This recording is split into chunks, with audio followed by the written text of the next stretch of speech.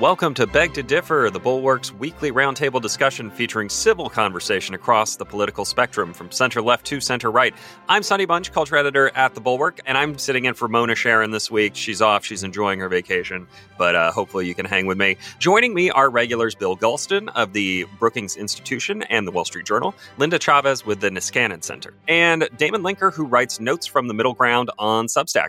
You can normally find me hosting the podcast The Bulwark Goes to Hollywood and Across the Movie Aisle. We're talking news today, which is always fun for me. Welcome, everybody. Thanks for being on the show. Hello. Hi. Good to be here as always. Let's start off with what would have been the big news of the week and the upcoming weeks, as a matter of fact.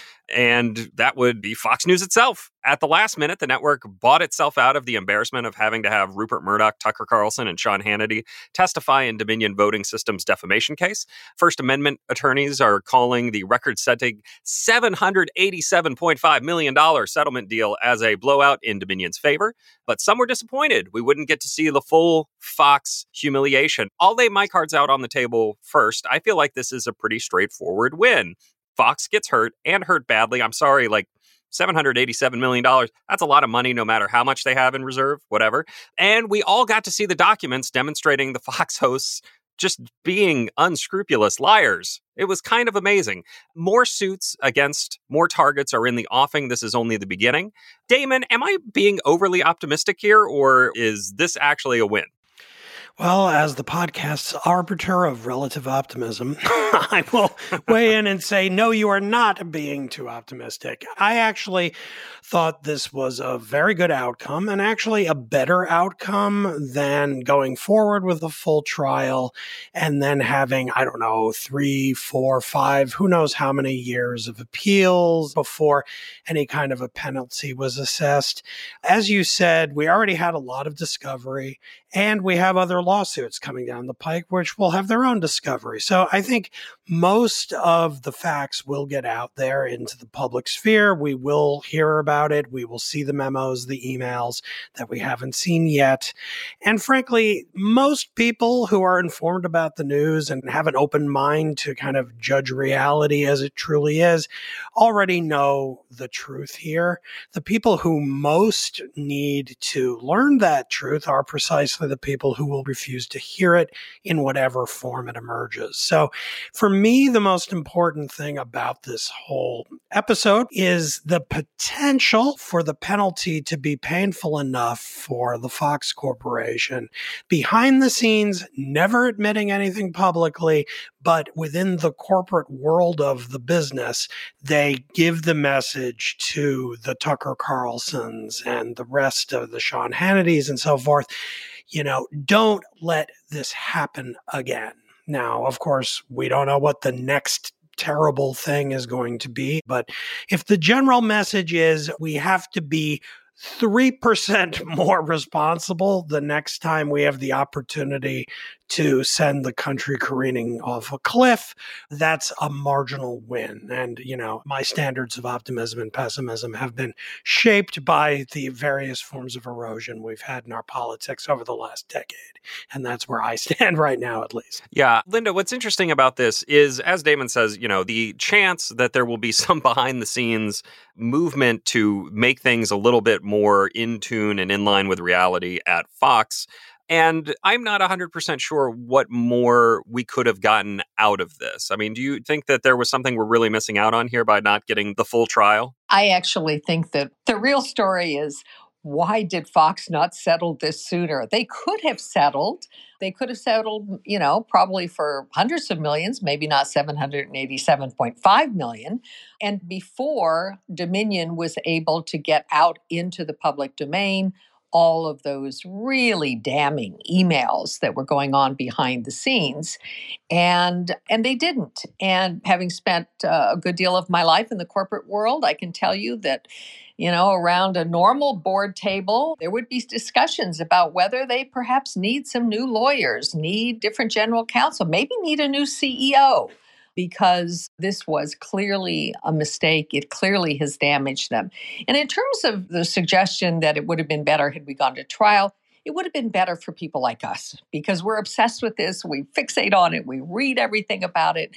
But the people who really need to get the truth don't get it. They not only watch Fox News, they watch OAN, they watch Newsmax, they watch other right-wing media, or they don't watch at all. They just go on the internet and get their news filtered through one of the, various right-wing media there. And so it's not as if we were going to be educating people more than we were already educated by the release of all these emails. But I would imagine may not happen right away because corporations don't like to admit their mistakes. But I would be very surprised if we see the same C-suite in place at Fox News that we've had through the course of this. Heads should roll because there were some very, very bad decisions made during the process of this suit. Linda, you mentioned something very important. I want to hit on it just real quick because, one thing I have heard from folks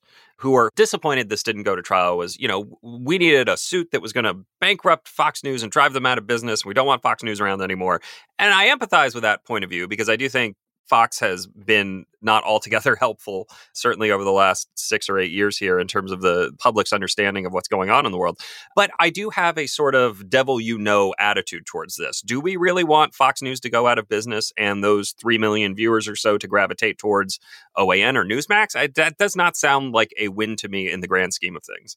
Right. I think you're right about that, Sonny. I mean, as bad as Fox News has become, and it didn't start out that way. I was on Fox News for many, many years as a commentator. They were happy to have me on. I haven't changed my views. It's Fox that's changed. So Fox has changed over the years. They've moved to the right. But in part, that's because the market moved to the right. And there is a very large market for the kind of conspiracy-driven media that OAN, Newsmax, and others represent in pushing, these fantasies that Donald Trump was somehow cheated out of winning the presidential race. But that's just the beginning of it. I mean, what's been most disheartening to me in recent days is the way in which Fox News has handled the leaks of classified documents with the young man who was in the National Guard who put his access to secret documents up on a private chat room. That then gets picked up. Some of the documents get altered. They become Russian disinformation.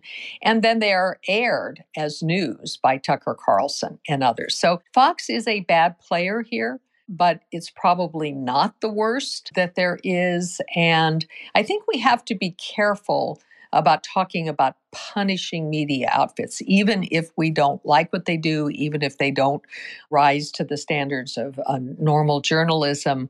We do have free speech in this country. And so, again, I think this was a good outcome. I think we're going to see more good outcomes out of this Smartmatic suit and out of some of the individual suits by Smartmatic and Dominion against people like Rudy Giuliani, Sidney Powell, and Mike Lindell.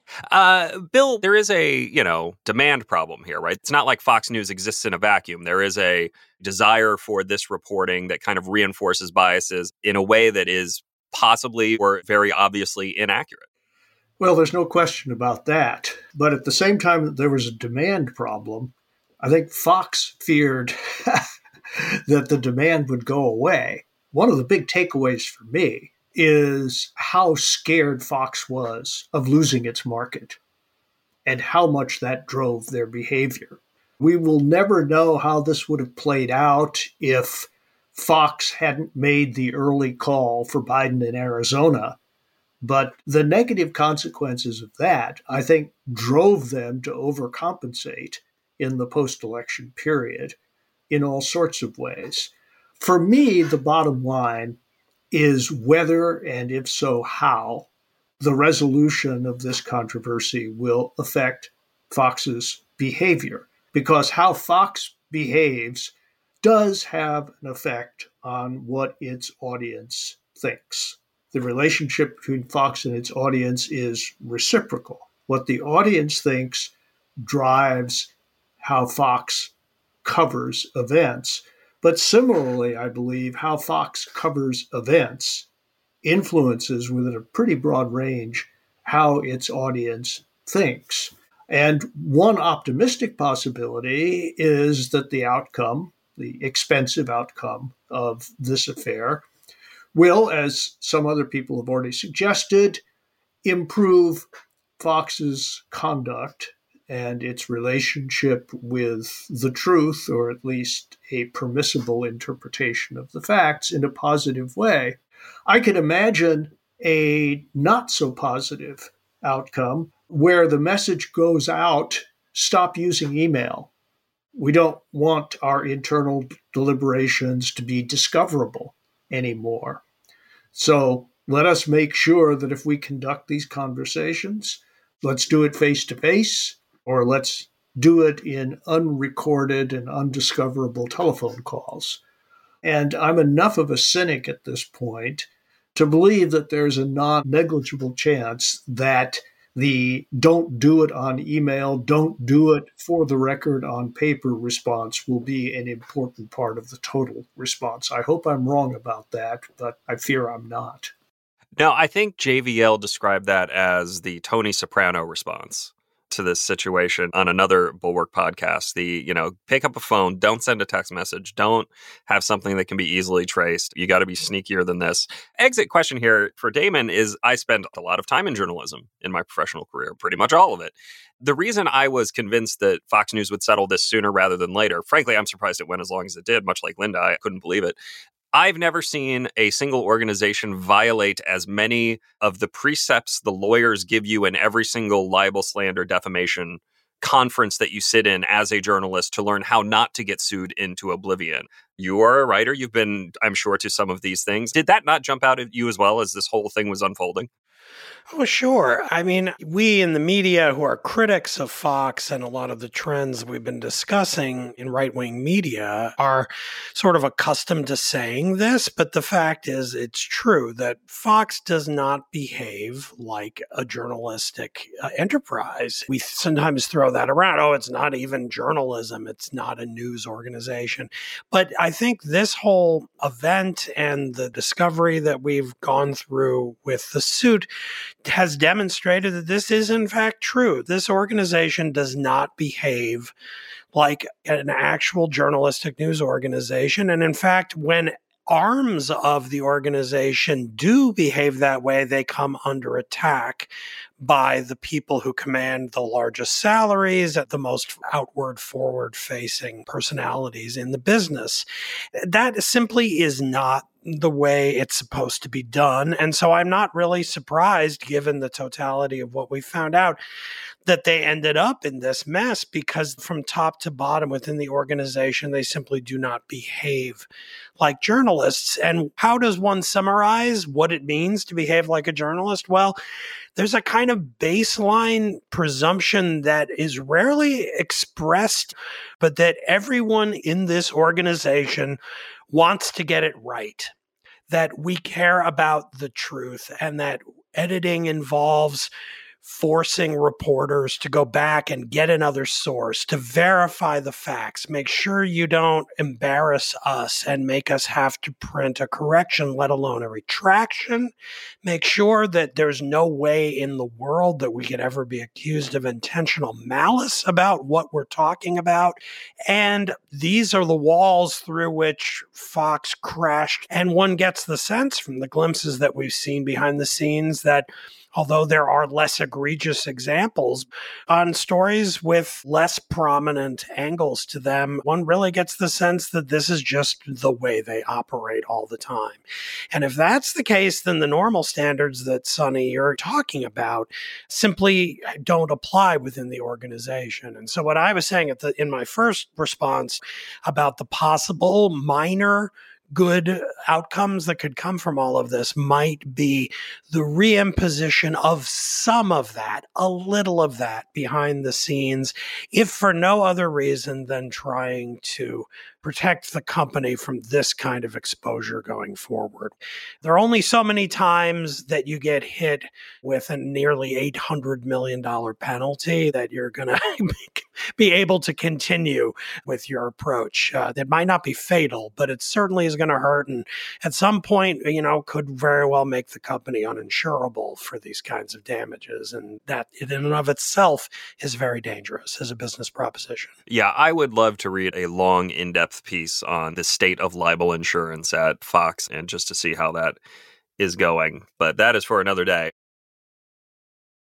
All right, it's been a weird week for Ron DeSantis, who has, in the course of a few days here, not only come out in favor of putting prisons near Disney World, sure, as retribution for their alleged wokeness, but also failed to get the endorsements of a bunch of congressional Republicans who decided to back Donald Trump instead. And it feels like these are two kind of interrelated problems. They're both of a piece, right? And they kind of signify a misunderstanding by DeSantis of how people really think and operate. Maybe I'm wrong, but I think even the reddest of red voters hear someone say, I want to put a bunch of rapists next to Disney World. And they stop and they throw up their hands for a second. They say, wait, hold on. I mean, even Donald Trump put out a statement that was like, what is this guy talking about? Weird, wacky stuff. DeSantis losing the endorsements of GOP House members is also interesting because it really feels like he is bad at the simple politics of glad handing, right? He doesn't pick up the phone and make the phone calls. He doesn't slap folks on the back and make them feel like they've been heard. And it plays into this conception of DeSantis as kind of a pudding-fingered robot. He's unable to see how other people operate. Bill, is there something off-putting about Donald Trump's biggest opponent? And is that something, frankly, we should all be kind of worried about right now? Well, a few months ago, I decided to do due diligence on Ron DeSantis. So I sat down and watched a couple of long speeches that he gave to very friendly audiences, including a speech that he gave at the most recent National Conservatism Conference, which was in Florida. And I have to say that there was something peculiarly charmless about those speeches and passionless in the audience's response. He deflated rather than inflated enthusiasm as he talked, in part because his speech was almost constantly self-referential, even more so in some ways than Donald Trump's classic mode of discourse, in part because he displayed no noticeable sense of humor, in part because he came across as cold and unfeeling, feeling not even the warm sentiments of his audiences.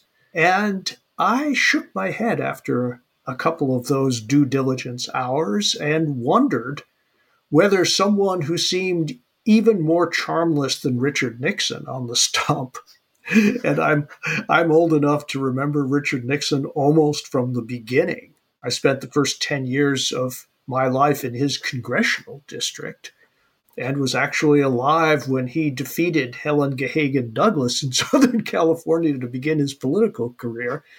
And to say that someone is inferior in charm to Richard Nixon is, I think, to say a lot about someone's ability to connect. He is very well organized, calculating, knows how to use power, but knows, as far as I can tell, nothing about the political art of creating and sustaining relationships, which in politics is partly an illusion, but it's a necessary illusion. And if he is going to get anywhere on the national stage, he has to do better with the basics than he has been doing. I've read a few articles to the effect that he really doesn't bother to speak even with major donors. I've read that when people he knows are sick, he tends not to reach out to them. I really wonder how far he can get unless he learns very quickly to do things in public and in private that he has conspicuously failed to do throughout his political career. I think he must have been shocked. It isn't just random members of Congress who failed to endorse him and stepped up to endorse Trump instead. It was members of the Florida delegation. That was I have to say that Trump's usual weapon of choice is the shillelagh rather than the stiletto. But that was a stiletto move and perfectly timed. I just think at this point, the Trump folks are a lot better at the blocking and tackling of politics than the DeSantis folks are. And it's not clear to me that he has anyone of real stature advising him to behave differently. There was a long article about his former senior counselor, Susie Wiles, who has now shifted to a similar status with Donald Trump. I wonder how much her absence is hurting him, because she may have been the only person with enough status to tell him that he was screwing up and needed to change if he wanted to win. Bill, can I ask you to drill down on one thing? Sure. You mentioned he's self-referential. What specifically was it that jumped out at you as self-referential? A standard DeSantis speech, as far as I can tell, is a litany of all the great things he has done.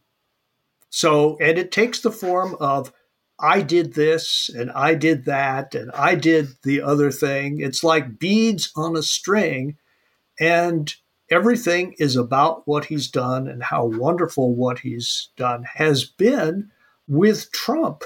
For all of his narcissism, you get the sense that he really thinks of himself as acting on behalf of others who are like-minded. And so when he says things like, I am your voice, I am your champion, however sincere or insincere or emotionally opaque even to him that statement may be, he draws people in. He gives people the sense that he's the leader of a movement or even a crusade. And DeSantis gives off the air that he has done it all by himself and expects to be admired for his solitary genius. And not bringing people in with you is a cardinal sin, I think, in politics. Yeah, it's a real problem for him, I think. Linda, as somebody who has worked in the political and corporate worlds, the thing that jumped out at me about this whole story was him just totally botching it in terms of talking to other politicians. How can a politician be bad at talking to other politicians and be as successful as Ron DeSantis has been? I find this mind-blowing. Yeah, it is a little bit mind-blowing. But of course, the stage in Florida, as big as it is not the same as the national political stage. And I do think these problems with interpersonal skills are going to be the undoing of him. Congressman Greg Steube from Florida apparently had a very severe accident. He fell while tree trimming and was in the hospital severely injured. He's part of the Florida delegation. He's one of the people that Ron DeSantis needs in order to, have some sense that he represents his own state as well as his ambition to represent the country. And apparently, after he fell, he didn't hear a word from Ron DeSantis. He said he's actually never heard a word from Ron DeSantis in DeSantis's tenure and his tenure in Congress. But he did get a call from Donald Trump asking him how he was doing. It's those kinds of little things. Maybe they shouldn't be significant, but I can tell you from my years in politics, that kind of personal connection in something that is not asking you for a favor, you're not asking for a vote, you're not asking even for an endorsement. You're just expressing normal human kindness and warmth. And lacking that is really difficult. And I think DeSantis clearly has a problem there. From everything we've heard from his closed-door meetings with donors, people came out of the room less inclined to give him money. Some people who have already given him a great deal of money are holding back and may be on the verge or may already have endorsed Donald Trump or someone else in the race.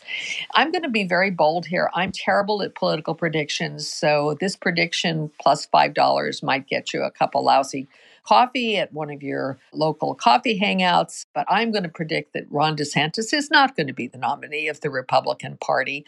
He is just not connecting either with the political class or with ordinary voters in a way that will carry him through states like New Hampshire and Iowa, much less onto the national stage. The DeSantis thing is interesting to me because it sounds, Linda, like what you're saying is he needs a human warmth and compassion person. Some politicians need a body man. He needs a guy to remind him what the actual human response to various things is and what he needs to do to not alienate folks. I think that's right. I think he needs charm school. He needs to learn how to be more charming. He needs to learn how to smile in a genuine way. When I listened to Bill describing his self-referentialism, all of the things that he said about Ron DeSantis, you could say about Donald Trump too. There's never a speech in which he doesn't take credit for, the sun rising in the morning. But he does it in a more entertaining and engaging way. It's not like he is reading from a list of bullet points that he's decided he has to make. It's done in a way that actually more connects with the audience. So just spending some time with people, learning how to react in a more engaging manner. Again, looking at people, smiling, being willing to spend time. I ran for the Senate. I know how tough that is. Despite what it may sound like on this show, I'm kind of an introvert. Put me in a room with strangers, and I generally find one person and go into the corner and spend the evening with them. But you can't be that way when you're running for office. And he's got to figure out a way to be able to connect with actual voters and with the people that represent those voters, because most of the people who get elected to office do have a better way, and they sort of expect that fellow politicians are going to behave in a political manner, and Ron DeSantis doesn't. Damon, if we had a time machine, we could move up the Florida primary to next week. Everyone's voting next week in the GOP Florida primary. Do you think DeSantis would have a chance against Trump right now, or would he get blown out of the water? Well, on that specific question, I don't know, because I haven't seen any polling in Florida. I don't know. We're just talking vibes here, just vibes. Well, on vibes, clearly DeSantis is quite popular there, or at least he was as of last fall, given that he won re-election by 19 points after barely squeaking in just 4 years earlier. So he converted a lot of people. I know a lot of people who study Florida politics say this is largely because there's a lot of support for the stance he took on COVID and restrictions being lifted a little bit before other places in the country, and that earned him a lot of goodwill. I honestly don't know about the things that he's been doing in order to rack up all of his right-wing bona fides going into the presidential race, things like signing a 6-week abortion ban after having just signed a 15-week abortion ban about 8 or 9 months earlier, confronting Disney, the largest employer, a huge contributor to the state's economy, all of the gratuitous swipes about trans issues and gay issues in schools, all these things. I don't know how that is playing. What I do know is that Trump is running a pretty tight ship, and I have to say that has me very worried. Not that I have any stake in DeSantis doing better than he appears to be doing right now, but short of Trump not being able to run, I don't see how DeSantis is going to fundamentally change this dynamic, and primarily because the Trump operation clearly knows what they are doing. It isn't just these endorsements this week in the Florida delegation, which I agree is a really embarrassing slap in the face for the DeSantis team and for DeSantis personally. But in the general endorsement run-up around the country already, and again, it is absurdly early, but Trump has 45 House endorsements to DeSantis's 3, and in the Senate, Trump has 9 and DeSantis has 0. That's momentum. I wrote an op-ed a couple of months ago for the New York Times in which I argued that as bad as DeSantis is, it would be better for the country if he were the nominee over Trump, because Trump has distinctive things about him that make him an especially unfit and dangerous commander-in-chief, and we don't want him near the White House again.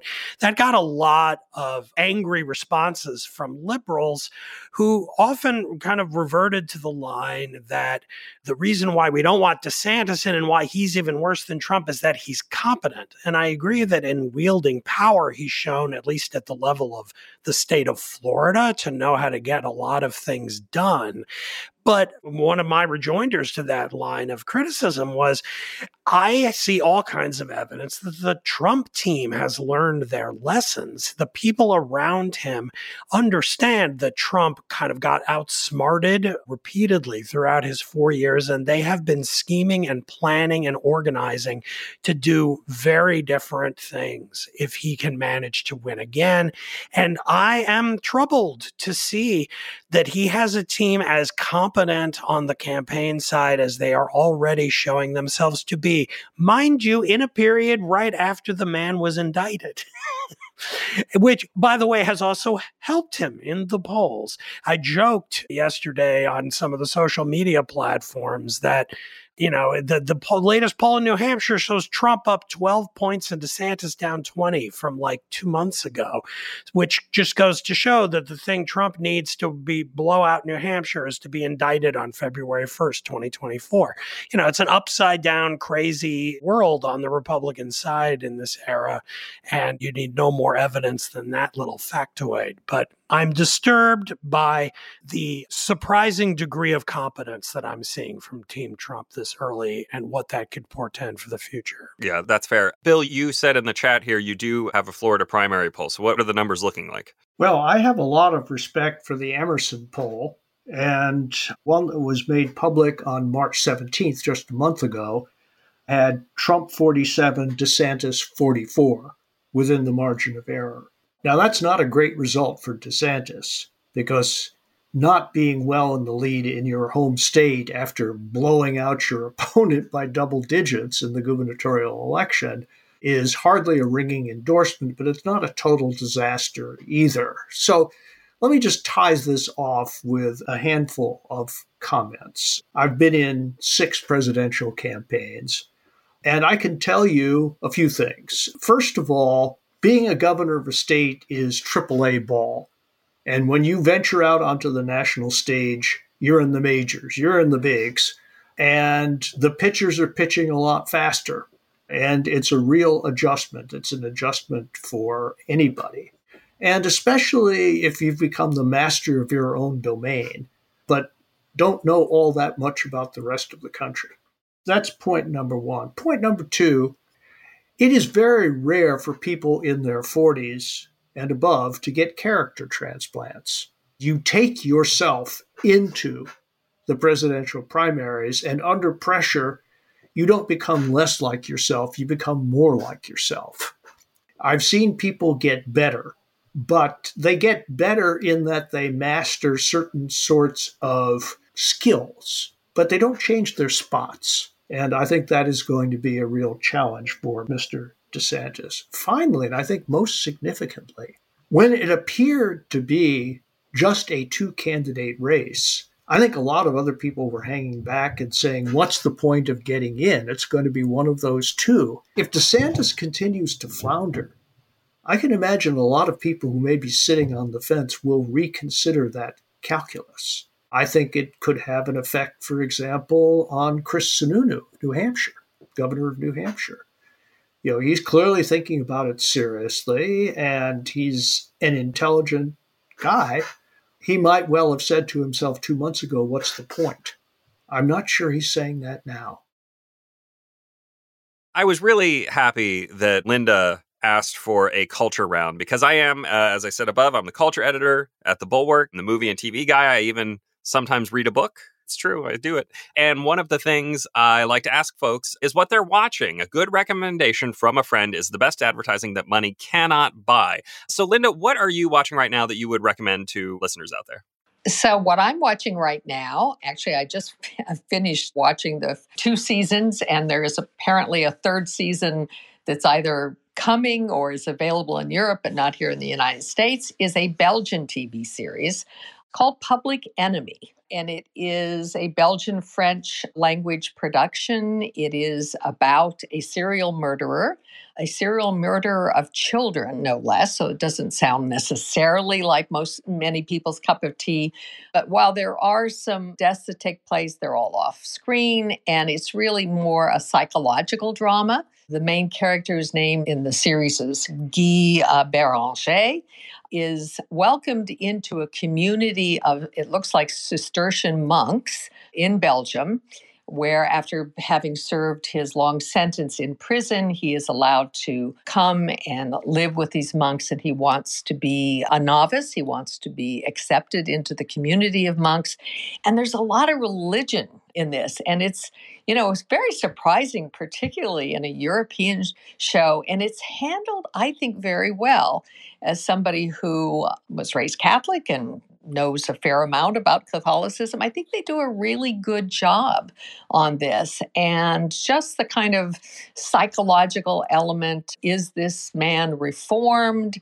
Or is he simply waiting to plot his next child or other murder? I found it very engaging and I would recommend it. I saw it on Netflix. The first 2 years are available. There is a third season that's been produced. And as I say, I don't know when it's coming to the United States. I've tried my best to find it, but have not been able to find it. And if any of our listeners know where it is, please shoot me an email. All right, that's great. Damon, what are you watching? You got anything for us? Yes, I've been watching the fourth season of the HBO series, at least for now known as HBO, right, Sonny? HBO announced this week it's dropping the HBO name in favor of Max, which I think is really dumb. But anyway, that's a separate issue. It's called Succession. I'm sure listeners have heard of it. I have to say I have mixed feelings about this show. I actually have a piece on my Substack coming tomorrow in which I basically argue that it's good, sometimes very good, but really not great.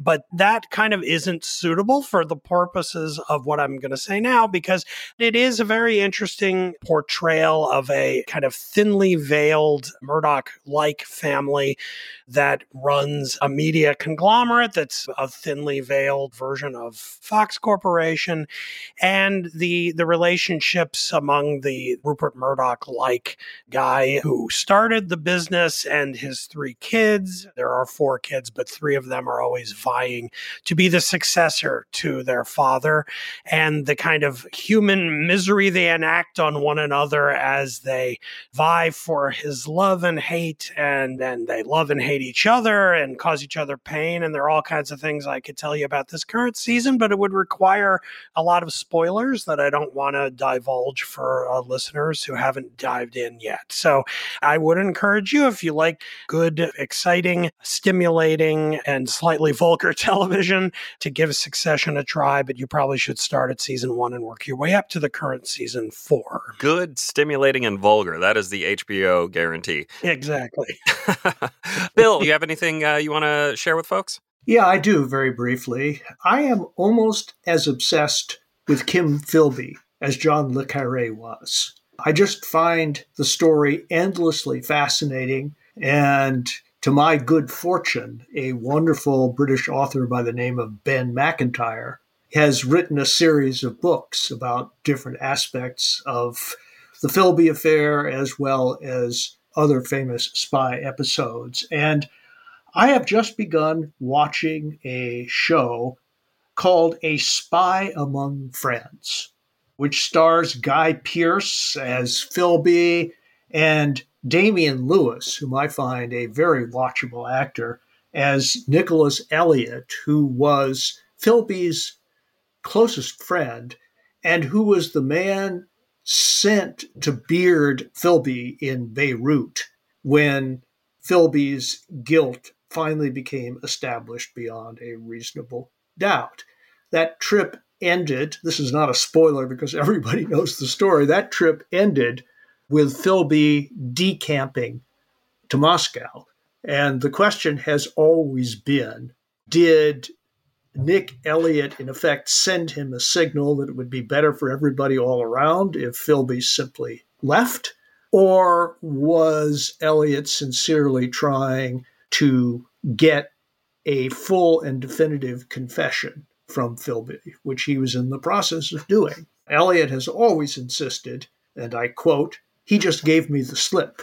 And a number of cynics in the British establishment who always thought that Philby had been protected for decades because he was, quote, one of us, never quite believed Elliott on that point. And that's really what the series is about. And as a human drama, I find it endlessly fascinating. What service is that on? Yeah, it's on MGM Plus. That's a great recommendation. Thank you.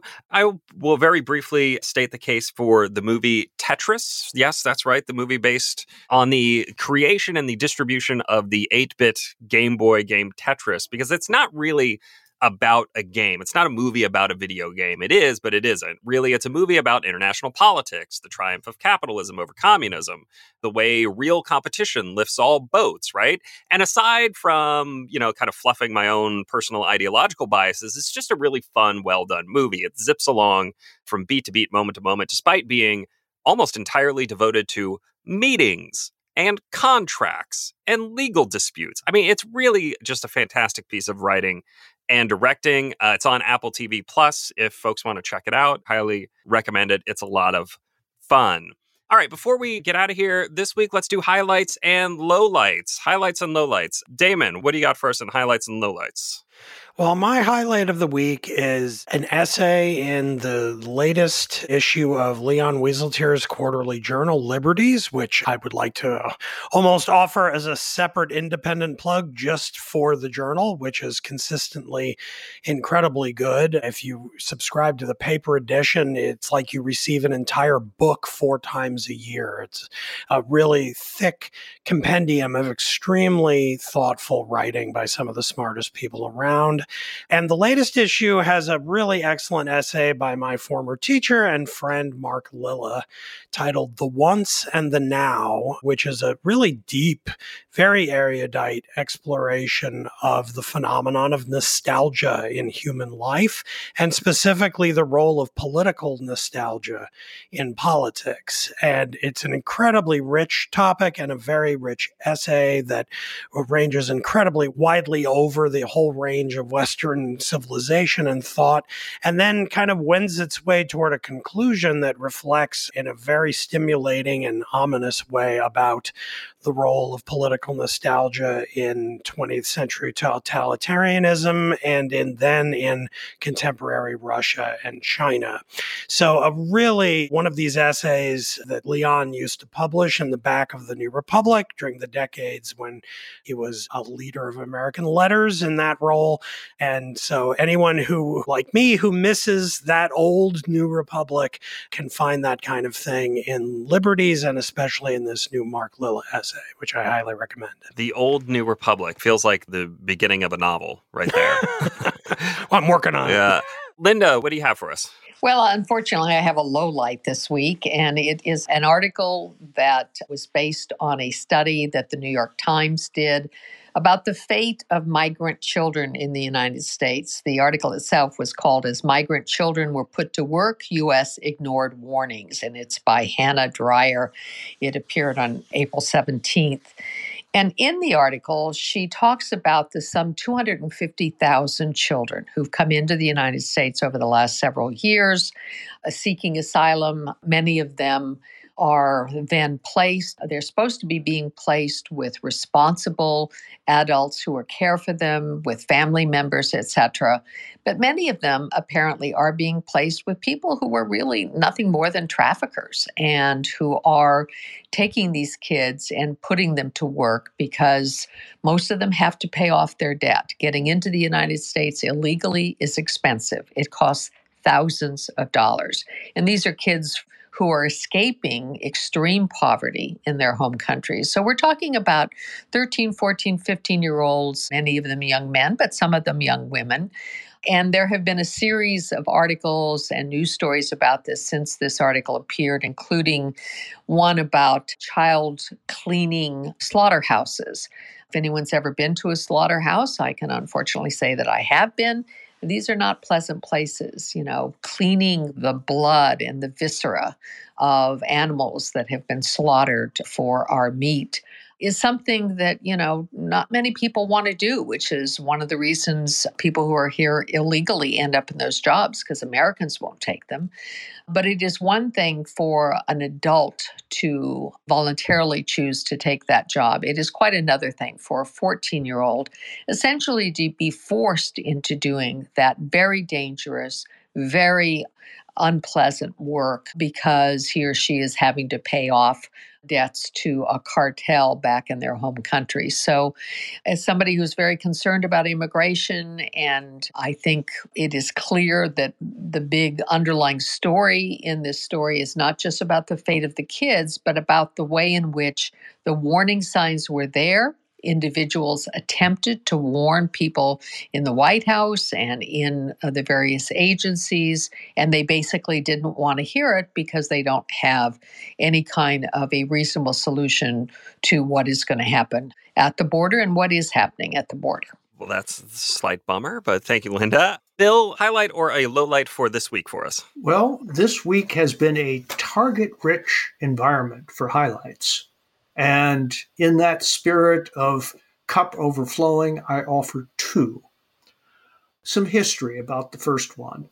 Exactly 50 years ago, I opened up a file called Memorable Euphemisms. This was sparked by now famous discussion among the quadrumvirate of Richard Nixon, Haldeman, Ehrlichman, and John Dean. And Nixon, speculating about how to handle the burgeoning Watergate scandal, said, well, we could let it hang out. And Haldeman chimes in, limited hangout.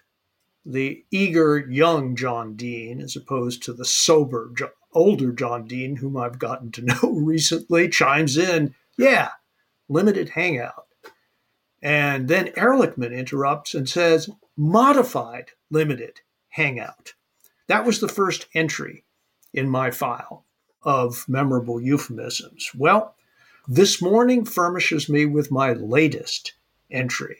As some of you may have heard, the SpaceX's latest venture, which is supposed to prepare the ground for a trip to Mars, got off the pad and then pretty quickly blew up. A SpaceX official a little bit later said that the rocket had undergone, and I quote, rapid unplanned disassembly. And I thought that was good enough to put in the file. Sounds like something that happens when a toddler falls over a Lego toy, but apparently more serious than that.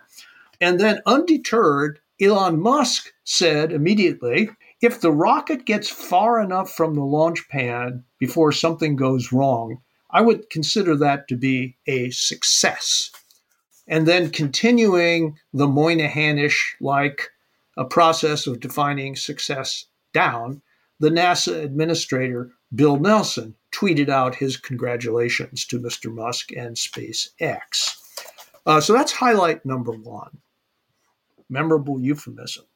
Highlight number two occurred at the periphery of the White House, where a toddler managed to squeeze through the White House fence, which has vertical metal stakes with a considerable gap between one and the next. Now, it transpires that this was not the first time that this has happened. This immediately brings to mind the episode of the Chinese spy balloons, and I would submit to you that this toddler episode needs to be taken just as seriously. Why? Because I think there's reason to believe that there's a deep conspiracy at stake, which involves training toddlers to probe the perimeter defenses of the White House. Now, what deepens my suspicion about this is that the toddler is a citizen of a country whose prime minister has admitted in a leaked document that his country will never fulfill its obligation to the NATO alliance. And I should also point out that this very troubling episode occurs after the height of the fence surrounding the White House had been raised to 13 feet. Now, what this tells me is something that the United States and perhaps future president, as well as past President Donald Trump, should take very seriously. And that is, when the United States goes high, our enemies go low. Or go skinny to get through. I will say, as the parent of a toddler, currently, they are a real menace. So we need to really get the toddler threat under control in this country. It's a growing, burgeoning problem for sure. Oh, but foreign toddlers, that's, Foreign toddlers can be trusted even less. I can buy that for sure. All right, that will do it for us today. Thank you to the panel for joining me. Thank you to our listeners. Our producer is Katie Cooper. Our engineer is Jonathan Siri. And our editor is Aaron Keene. Mona will be back next week.